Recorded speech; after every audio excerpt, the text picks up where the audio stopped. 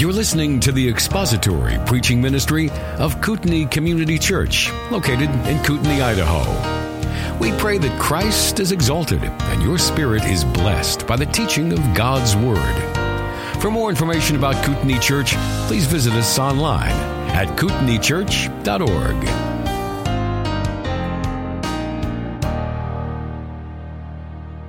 And the passage that is to be before us this morning is Hebrews chapter 10. So if you find your place in your Bible, Hebrews chapter 10. Hebrews chapter 10, we'll read together verses 19 through 25. It's a little bit of the context of what we're going to be looking at in Hebrews 10.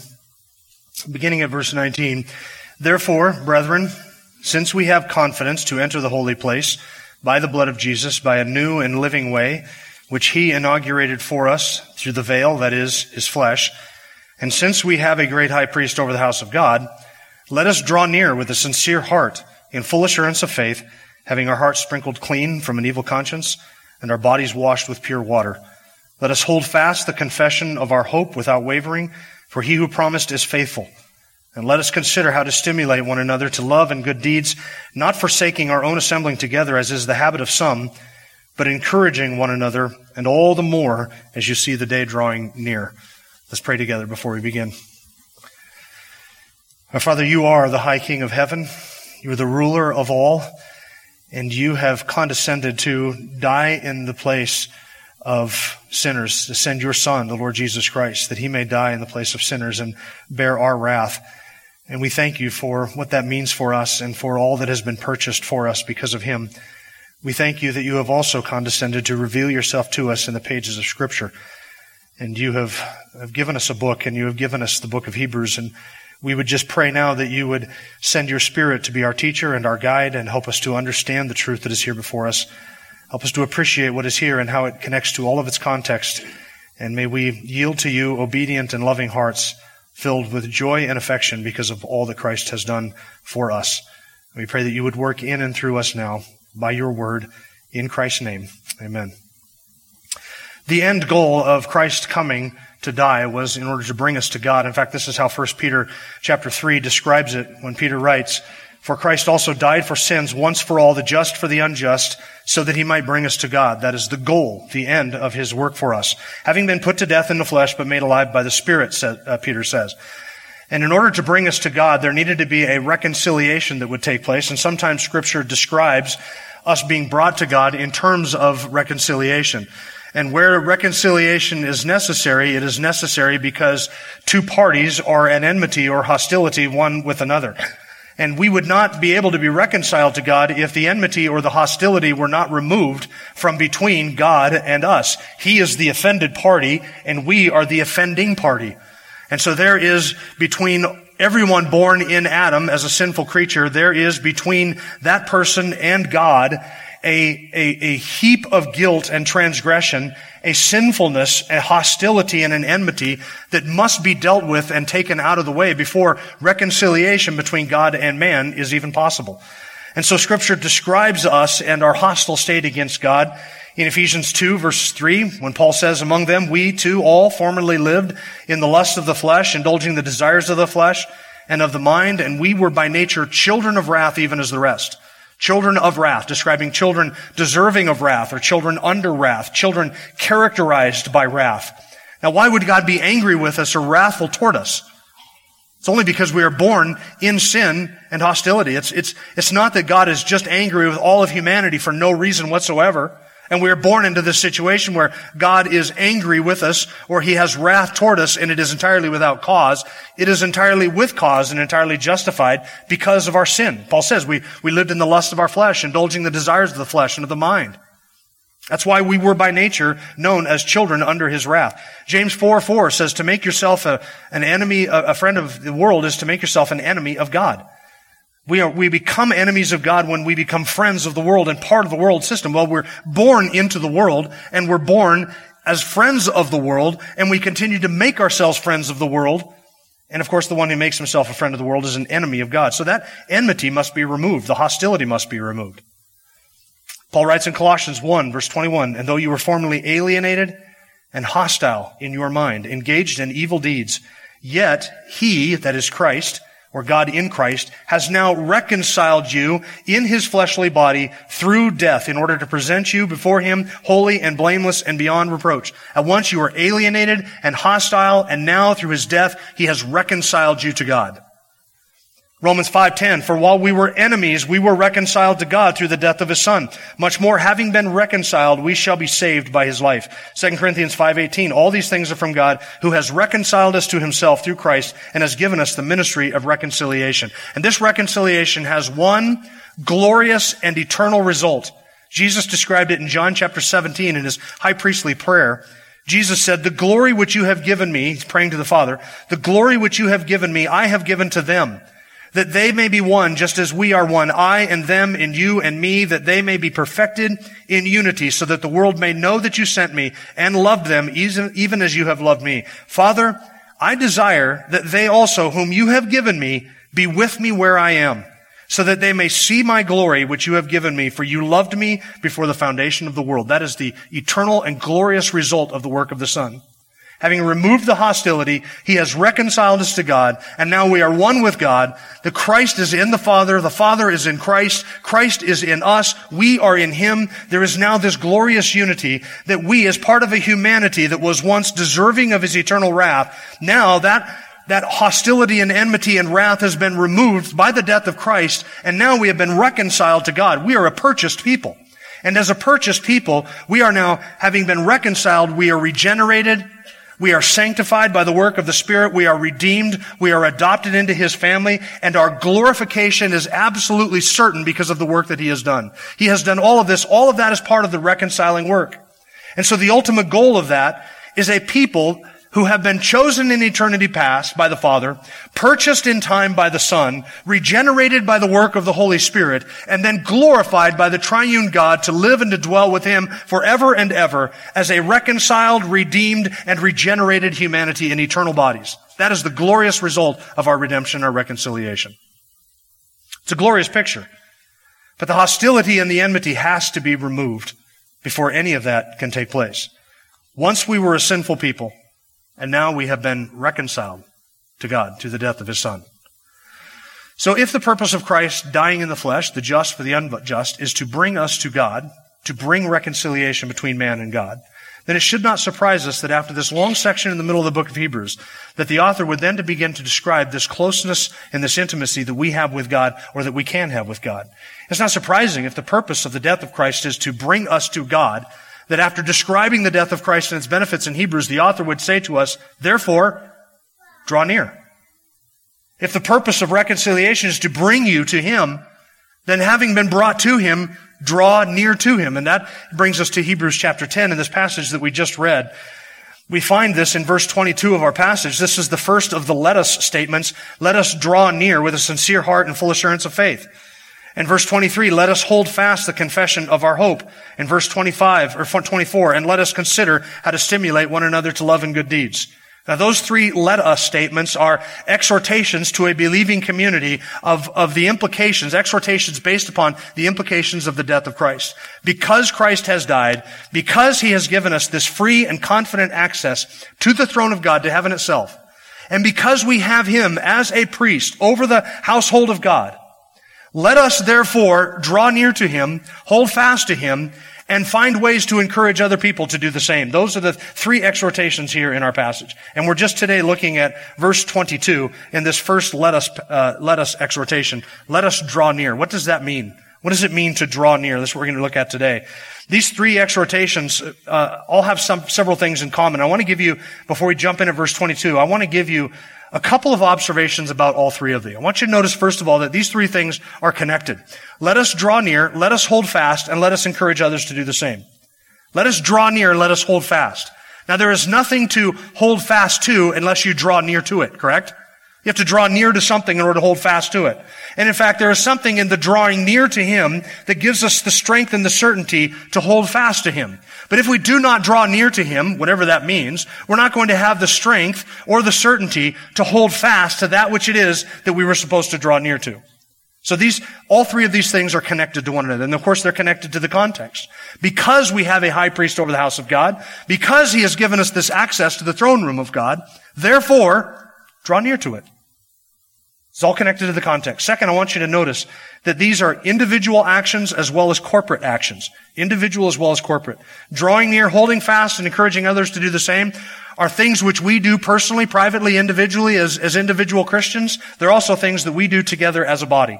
And we'll tie all of this together later on when we get down into verses 25 and 26. Verses 24 and 25. The exhortation, let us consider how to stimulate one another to love and good deeds, not forsaking our own assembling together. The author has in mind things which we do together as a body of believers. It's not just what we do in drawing near and holding fast that we do individually, personally, just the single exhortation to you. It's not just that is in view. These are things that we do personally as well as corporately. We do these individually and we do this together as a body, all three of these. We draw near individually, do we not? We draw near to salvation, for salvation. We have to draw near unto God for salvation. That's an individual thing.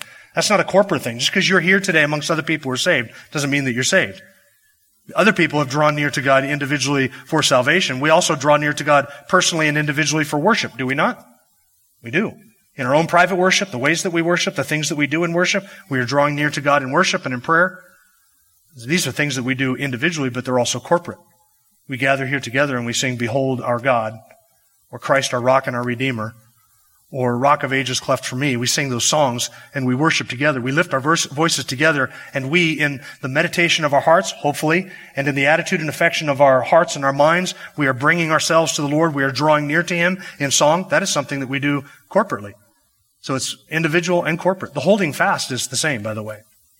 You, individually, you personally, must hold fast to your confession of faith and to the truth and not let go of it. That is a personal exhortation to you. But we do this together as a body, do we not? We have to do this together as a body, corporately. When you see people who are not holding fast very well, that are starting to fall away or that are struggling, we want to come alongside of them, encourage them to love and good deeds, encourage them to draw near and to hold fast. So this is an individual thing that we do. It is also a corporate thing that we do as a body. And we don't want to lose sight of that as we go through this, because the author obviously has in mind our corporate gathering together and the importance of that when he says in verse 25, do not forsake the assembling of yourselves together, as is the habit of some. It's almost as if the drawing near, the holding fast, and the encouraging of one another's are things which can only be done in some sense as a corporate body of people. That is what makes what we do here so significant, so important, and so precious to the child of God each and every week. So they are individual and corporate. And third, I want you to notice something about these three things, drawing near, holding fast, and encouraging others. That these three things are preventions for apostasy. Down in verse 26, and I want you to notice it in your Bible, if we go on sinning, that begins the warning passage to apostates. If we go on sinning willfully after receiving the knowledge of the truth, there no longer remains a sacrifice for sin, but a terrifying expectation of judgment and the fury of a fire which will consume the adversaries. Verse 31, it is a terrifying thing to fall into the hands of the living God. Verse 39, we are not of those who shrink back to destruction, but of those who have faith to the preserving of the soul. What does he have in mind in verses 26 through 39? It is a warning against walking away and turning away from this. All three of these things are preventions for apostasy. Draw near, don't pull away. Hold fast, don't let go. And be part of a body of believers who will encourage you to persevere all the way to the end. And those three things, in doing those three things, those are preventions for apostasy. He's addressing believers in verses 19 to 25. He is addressing apostates in verses 26 to 31.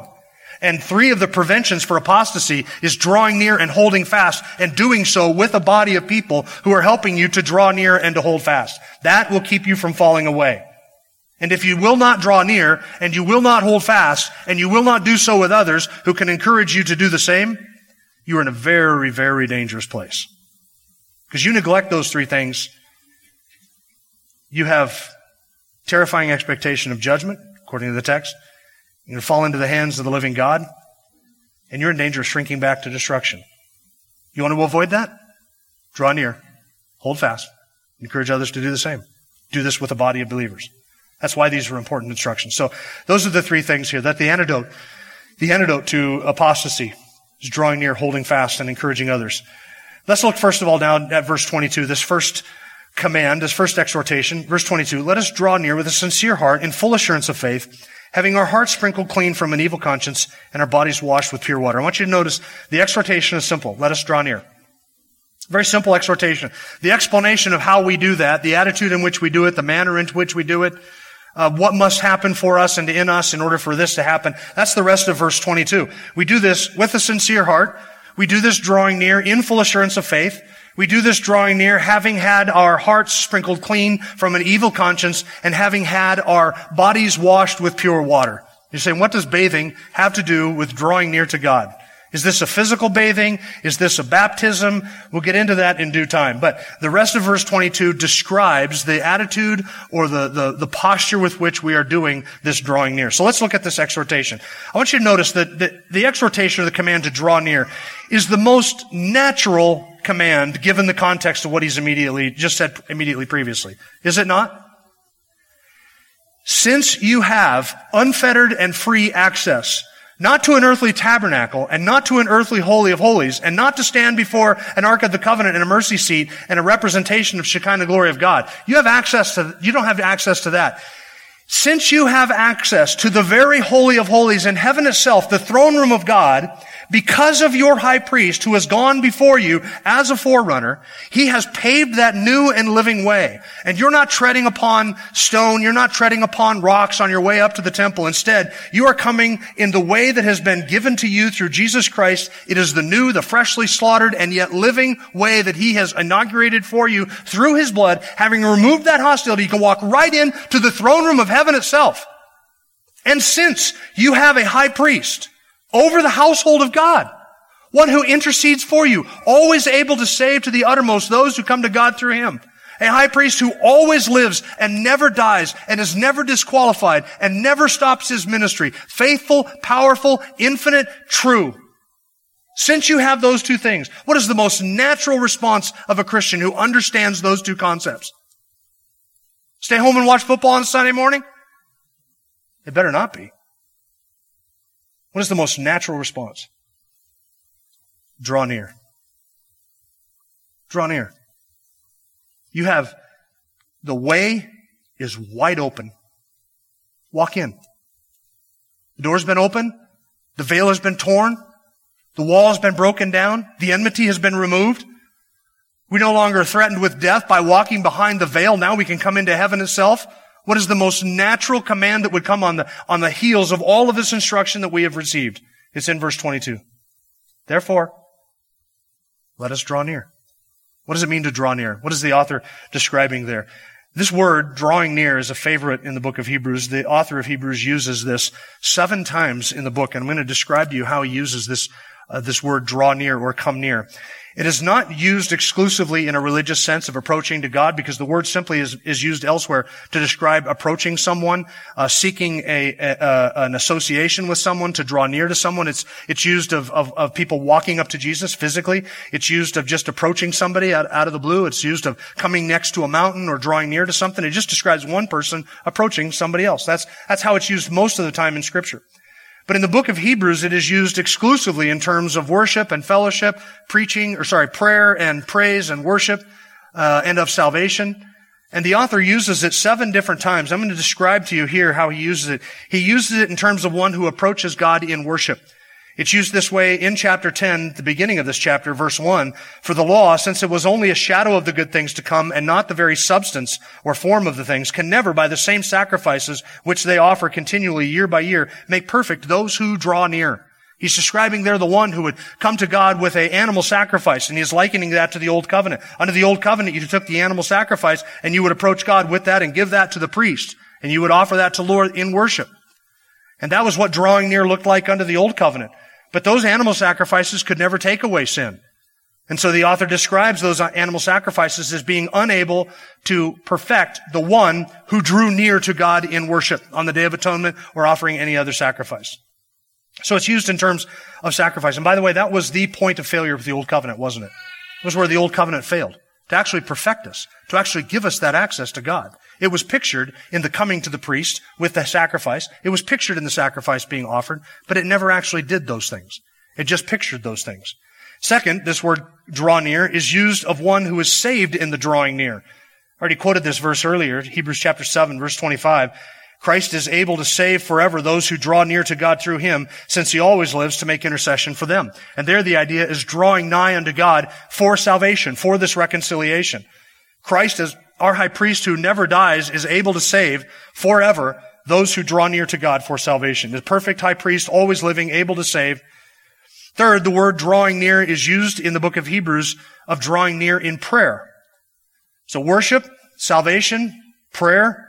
Hebrews 4 verse 16, therefore let us draw near with confidence to the throne of grace so that we may receive mercy and find grace to help in time of need. And there the idea is intercession, drawing near unto a high priest, approaching the throne of grace with petitions and prayer so that we may find grace to help in a time of need.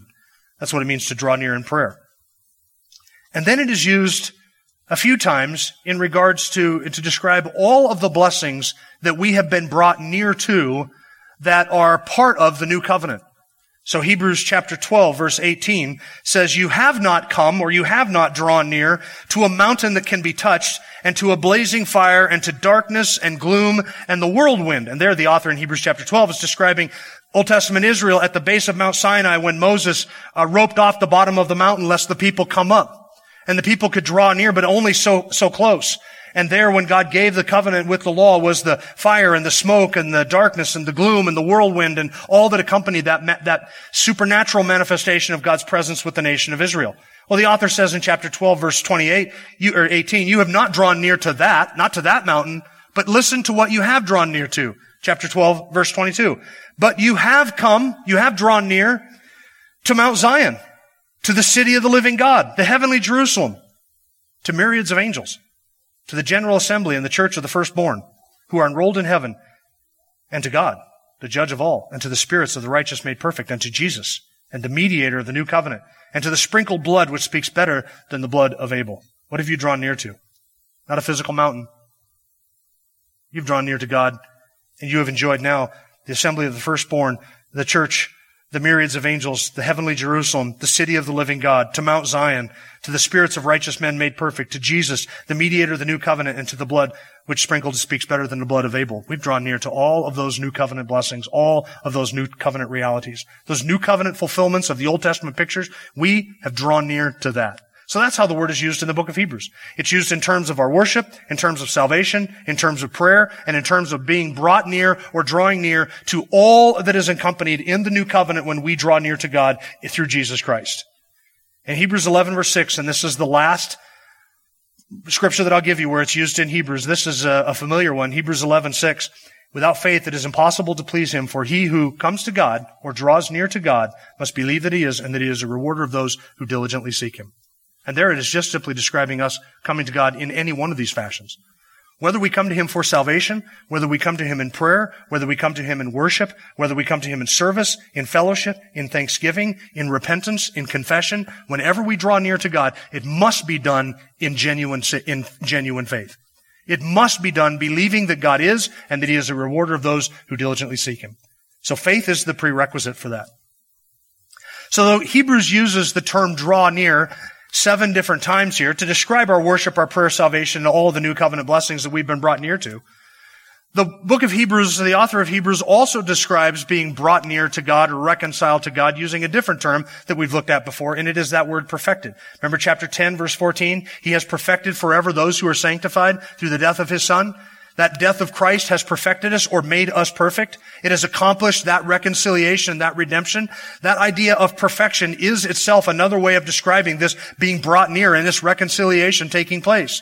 The Old Testament law, the sacrifices, the Old Testament priesthood, these things were unable to perfect the worshiper, unable to accomplish that reconciliation and redemption, and unable to bring us near to God. But God in Christ, through the death of his Son, through a better blood, through a better covenant, through better promises, through a better sacrifice, and a better priest and a better priesthood, has accomplished what all the Old Testament pictures could never do, namely the perfection, the forever complete perfection of bringing near his people. Remember that word perfect means to bring to the goal. What is the goal of Christ coming? It is to bring us to God.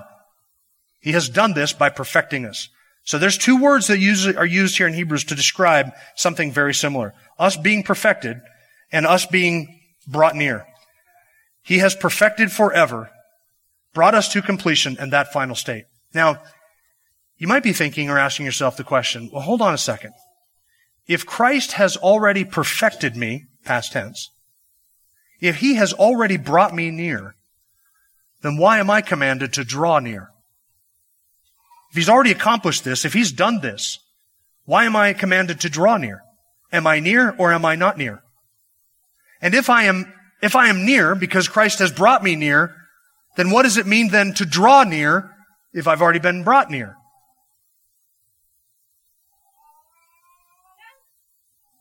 Somebody had a suggestion? I was indiscernible. What does it mean to be brought near and then to be commanded to draw near? If Christ has already brought me near, then why am I commanded to draw near to him? Have I already been brought near? I have. Do I need to draw near? I do. It is the same thing with repentance and faith. Repentance and faith are commanded of the sinner for salvation. You must turn from your sin. You must believe on Christ for salvation. And yet Scripture describes repentance and faith as a gift that God grants to his people. So if you are brought near, it is because Christ has brought you near. And if you draw near, it's because you have drawn near, but you only draw near because you have been brought near. And you're only able to draw near because you have been brought near. So yes, you draw near. And yes, Christ brings you near.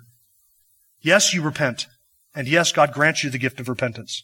Yes, you believe. And yes, God has granted you the gift of faith. These two things are both true. It is the two sides of this coin of God's working, divine sovereignty, and human responsibility. These two things are both true. Christ has forever removed the barrier between you and the Father, Christian. No more wrath, no more condemnation you need to fear, ever. Never the frown of God. That enmity has been entirely removed. And in terms of your position and in terms of your justification and your standing before God, he has brought you as near as you can be forever. But in terms of your own security, in terms of your own willingness to obey and your own experience, you must draw near to him. So there is the command to draw near, and there is the provision that he has brought us near.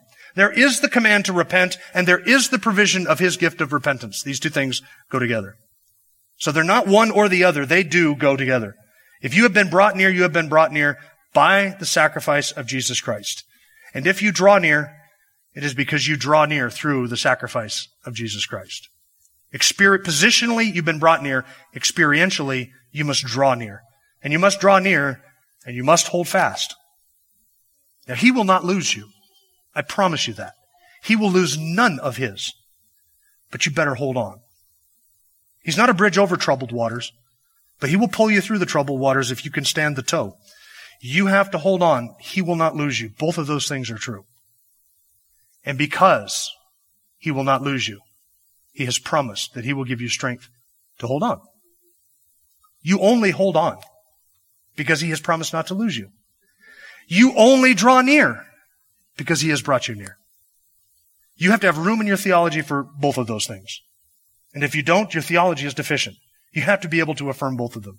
Now, there's two aspects of drawing near. I should say two audiences to which we might address this command to draw near.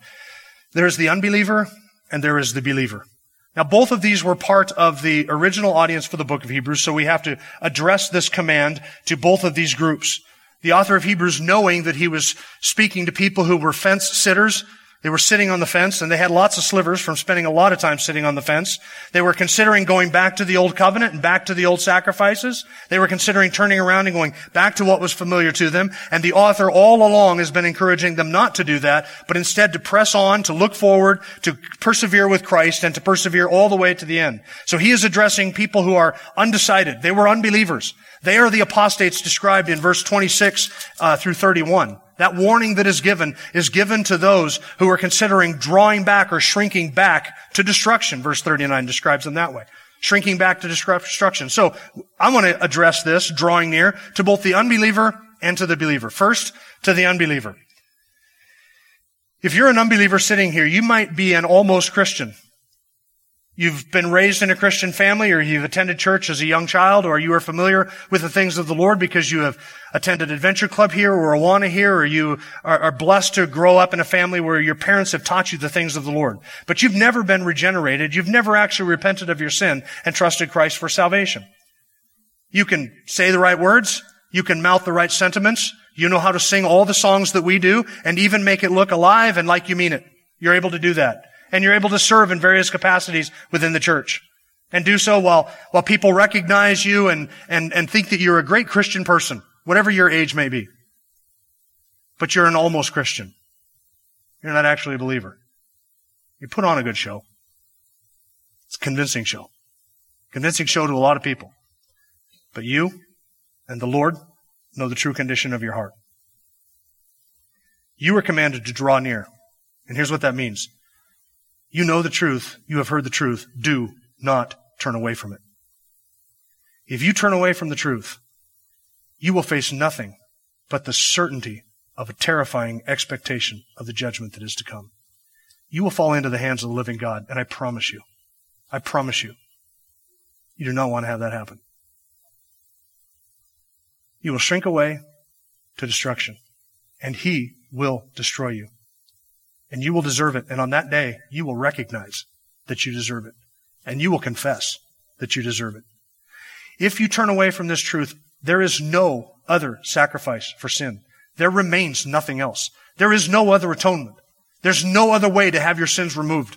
There's no other way to receive forgiveness. You cannot be made righteous through any other means. You cannot have your sinfulness atoned for and paid for through any other venue, any other sacrifice. There remains, in the words of verse 26, if you go on sinning and turn from this truth, there remains no more sacrifice for sin. You have nothing else. The only thing you can expect is justice for your sin, never atonement for your sin. If you turn away from the only means that God has provided for atonement, you face His fiery judgment and expectation. Only in Christ can your sins be removed. Only in Christ can your sins be forgiven. And only in Christ can you receive a new heart with new desires and a new life. Christ can provide all of that. You turn away from that, you forfeit all of that. And if you turn away from that willingly, you willingly choose to abandon the truth for a lie. And you willingly choose destruction over eternal life. I've warned you. Others have warned you. You've heard it from this pulpit 100 times, thousands of times. You've heard it in Sunday school, Adventure Club, hundreds of times, thousands of times. You have nothing else. There is no other option for you. Come to Christ. Do not turn from Him. Here is the good news. In Him, there is sufficient sacrifice for your sin. No matter how deep your depravity, no matter how wicked your desires, no matter how high and high-handed your sin is, no matter the darkness of your sin, no matter how much you have sinned, no matter how frequently you have sinned, no matter what the weight of your sin, there is sufficient atonement and there is sufficient payment in the sacrifice of Jesus Christ. But it is in Him and it is in Him alone. And if you turn away from the one who is able to save forever those who come to God through Him, you are turning away from the only one able to save forever those who come to God through Him. You turn away from Him, you have nothing else. That is your only option. That is your only recourse. There remains no sacrifice for sin, and you will fall into the hands of the living God. So draw near. Do not turn away. Draw near. The way has been made open. Heaven is waiting. It is there. You have now, there is a high priest over the house of God. You have freedom to enter into heaven itself. It is through Christ, and it is through Christ alone. Draw near, or, in the words of verse 39, shrink back to destruction. Those are your two options. Those are your two courses. Draw near or shrink back to destruction. Draw near or fall away and perish everlastingly. And if you do not draw near for salvation, you will not be able to draw near for worship, for fellowship, for prayer, for service, in thanksgiving. You will never approach the heavenly city. You will never stand on the streets of the New Jerusalem. You will never see God face to face, other than at the judgment seat. Draw near or shrink back to destruction. To the almost Christian, to the unbeliever, those are your options. Draw near. You have access to the throne room of God, then there remains a high priest there who is able to save forever those who come to God through Him. Draw near. Don't turn away. Now to the believer. A little bit of a different tone. You say, whew. Thankfully, to the believer, there's a little bit of a different tone because the access that we have in Jesus Christ affords us the great privilege of drawing near in so many other ways, and so many, not through other ways, but we draw near to God in so many ways. We draw near to God in worship, not by bringing an animal sacrifice, but by coming to the one who was sacrificed on our behalf. We come to God or draw near to God in prayer to worship Him and to describe to God His worthiness, His worthship. That's what worship is. It is ascribing to God His worthiness, His worthship, that He is worthy of this, He is valuable. And so we ascribe to God that, and we draw near in our worship with one another and individually. We draw near to God in our service. As we serve one another, we encourage one another to love and good deeds. That which is described later in verses 25 and 26, that's a way that we draw near to God. We draw near to God not only individually, but also corporately in our giving of thanks, in our service to one another, in our sacrifices, in our giving, in our thinking of other people, encouraging one another and fulfilling all of the one another's of Scripture. Pray for one another, love one another, encourage one another, serve one another, do good to one another. All of these are ways that we draw near to God in worship. And for the Christian, whenever we do anything, whether in word or deed, for the glory of God in Jesus Christ, and we do this for God, giving thanks to God through Christ, it is drawing near to God. Even the small things, even a cup of cold water offered in Christ's name is an act of drawing near to God in worship and service because of what He has done for us. So it's not just a matter of corporate worship. It's not just a matter of private worship. We draw near to God when we approach Him in a quick prayer. As you're driving down the highway and you say, Lord, forgive me for what I just said about that person that pulled out in front of me. Or Lord, forgive me for what I said to my wife this morning before I left. That's drawing near to God. But Christian, you and I are only able to do this because Christ has removed the barrier of our hostility and our enmity, and He has brought us near to His Father. And He has granted us this free and unfettered access to heaven itself. And only because we have a high priest over the house of God, who now as our forerunner sits in heaven itself and beckons us to come, now we can draw near, having come near to Him for salvation, and found that He ever lives to make intercession for us, and thus He is able to save forever those who draw near to God through Him. Since we have come near to Him in salvation, now we draw near in worship and fellowship and praise, in preaching, in hearing His Word, in reading His Word, in meditating on His Word, in memorizing His Word, in loving His Word, in living and walking in the power of the Holy Spirit, and obeying His moral commands. All of those things we do now. We draw near to God in all of those ways. And there's no limit on the availability of God in us drawing near to Him. I want you to think about something. Under the Old Covenant, the high priest could go on one day a year. There was only one day he could draw near. One day, Day of Atonement. And only one person could draw near on that one day of the year. You and I can draw near any day. In fact, we can draw near in the middle of the night if we want. We can draw near in the morning, in the afternoon, at lunch, on our lunch break, in the car. There's no limit to the availability. And we don't have to approach an earthly tabernacle. And we can do this on a boat. We can do this on a mountaintop. We can do this here. We can do it in our car. We can do it in our garden. We can draw near to God. There's no limit to the availability at all. And there's no limit on our time. The Old Testament priest had to, when he would go into the Holy of Holies behind the veil, he would step back there. He didn't linger there. He sprinkled the blood and he got out of there quickly. He didn't stand back there and meditate and think on God's goodness. He didn't stand back there and recite all of the ways that God had been good to him and to the nation of Israel. He didn't stand back there and gaze upon the Shekinah glory and then think to himself, I wonder what heaven is really like. He didn't go back there to admire the ark in any way, to look at its craftsmanship or to admire its beauty or to appraise its value. He didn't spend time behind the veil doing any of those things. He stepped behind the veil, he applied the blood, and he got out of the veil as fast as he could. There is no limit on the amount of time that you get to spend when you draw near to God. None whatsoever. 30 seconds? 30 minutes? 2 hours. It's up to you. Nobody's rushing you out of there. There's no threat upon your life for spending too long in the presence of God. So there's no limit on the availability or your time, and there's no sin that limits you from coming in terms of you have to bring an offering or a sacrifice for sin, because that sacrifice has already been made. So none of those limitations that were under the Old Covenant exist for you, Christian. The only limitation on you and I drawing near to God in any fashion is with us. We don't want to. We don't enjoy it, or we don't think we have the time to do it. And so we rush in and we rush out. You have confident access to the throne room of heaven. All of us do in Jesus Christ. having drawn near for salvation. There's no limits. We get as much as we want, really. Now you say, well, I really don't get to spend very much time with the Lord. You get to spend all the time you want. Really, you should rephrase that. I don't want to spend very much time with the Lord. Because that's really the limitation. Let's be honest. You get all you want. I get all I want.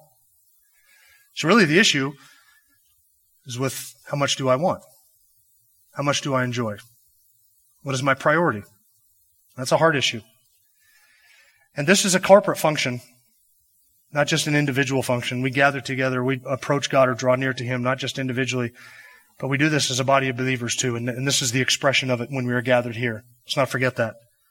We gather here. The importance of this is that this is the day, the time of the week when we as God's people get to draw near to Him corporately. We don't get this on Mondays. Well, maybe, I don't know. Do you attend a church on Monday? Maybe some of you do. I don't get this on Mondays. I don't get this on Tuesdays, Wednesdays, Thursdays, Fridays, or Saturdays. The only time I get this precious time that we have together is on Sunday mornings, and it's a very limited amount of time. You say, Jim, the problem is with you. You don't preach long enough, or we don't sing long enough. It could be more. Jim, you're getting all that you want, but I would want more. Okay, well, maybe that's the case. This is a precious time because this is when we gather together as God's people, and we get to do something that we can't do in our homes, and that is to lift our voices with hundreds of other people who also love the same God and worship Him, and to do so in unison. That's what makes this so special. This is why the author's third exhortation is, do not forsake the assembling of yourselves together. Because there are things that are done here that cannot be done individually. There are ways that we draw near to God that cannot happen at home. It cannot happen at home. It's impossible. You ought not to be observing communion in your own home. You ought not to be baptizing people in your own home. Those are functions of the corporate body of Christ. And the evidence of the wickedness of the world in which we live is the fact that those who oversee us want to shut that down. They want it to stop. They want this to stop. All over this country, they want this to stop. And the church has to say, no. We're commanded to draw near. This is what we must do, and this is what we will do, and we will do this even if it's the last thing we do. Some Sunday, it might be the last thing you do. As precious as our worship time is here together with each other, week after week, and it is precious. Those 6-7 weeks that we stopped in March, back when we didn't know what we know now, those 6 or 7 weeks, I'll tell you, if your heart wasn't breaking by the end of that, something's wrong with your heart. We ought to have been longing for that. There was so much joy, so much love, so much affection when we came back and we got to enjoy that. And comparatively speaking to other Christians throughout the ages and around the world, what we get to enjoy here, this costs us nothing. This costs us nothing. This is virtually free. I know you got gas, wear and tear in your vehicle, time out of your weekend. This is one of your 2 days off. I get that. But really, this costs us nothing. This is drawing near. One last thing before I close. Under the Old Covenant, about drawing near, one final observation. Under the Old Covenant, people were prohibited from drawing near. You remember that?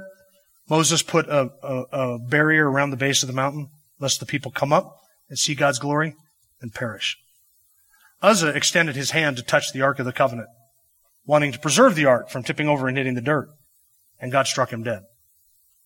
People were destroyed for drawing near. People were kept out of the tabernacle. No man could stand behind the curtain. Nobody could see God and live.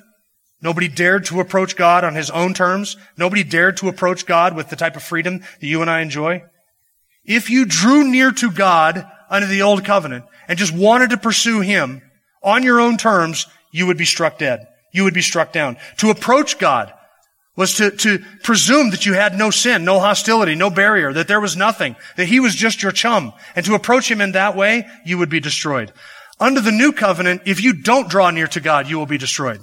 Under the Old Covenant, you draw near, you're destroyed. Under the New Covenant, don't draw near, and you will be destroyed. Under the New Covenant, you must draw near.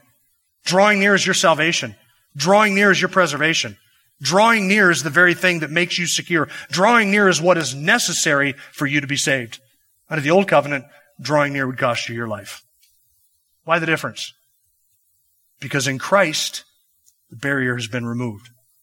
Now, the command is draw near. It's not a prohibition. Do not come near to me or you will die. Now it's a command. Draw near to me and you will live. That's the promise. That's a radical difference. Now, does that mean that we just approach God arrogantly, brazenly, without any considerations? Oh no, there's a way in which we have to draw near to God. There are considerations. They're the rest of verse 22. We draw near with a sincere heart, in full assurance of faith, having our hearts sprinkled clean from an evil conscience and our bodies washed with pure water. That's how we draw near. It's the manner of it. It's the means of it. It describes the attitude and the heart condition for drawing near, and we will look at that next week. Thank you for listening to the latest podcast from Kootenai Church. If you'd like to learn more about Kootenai Church or to donate to our church ministry, you can do so online by visiting kootenaichurch.org. We hope you enjoyed this podcast and pray you'll join us again next time. Once again, thank you for listening.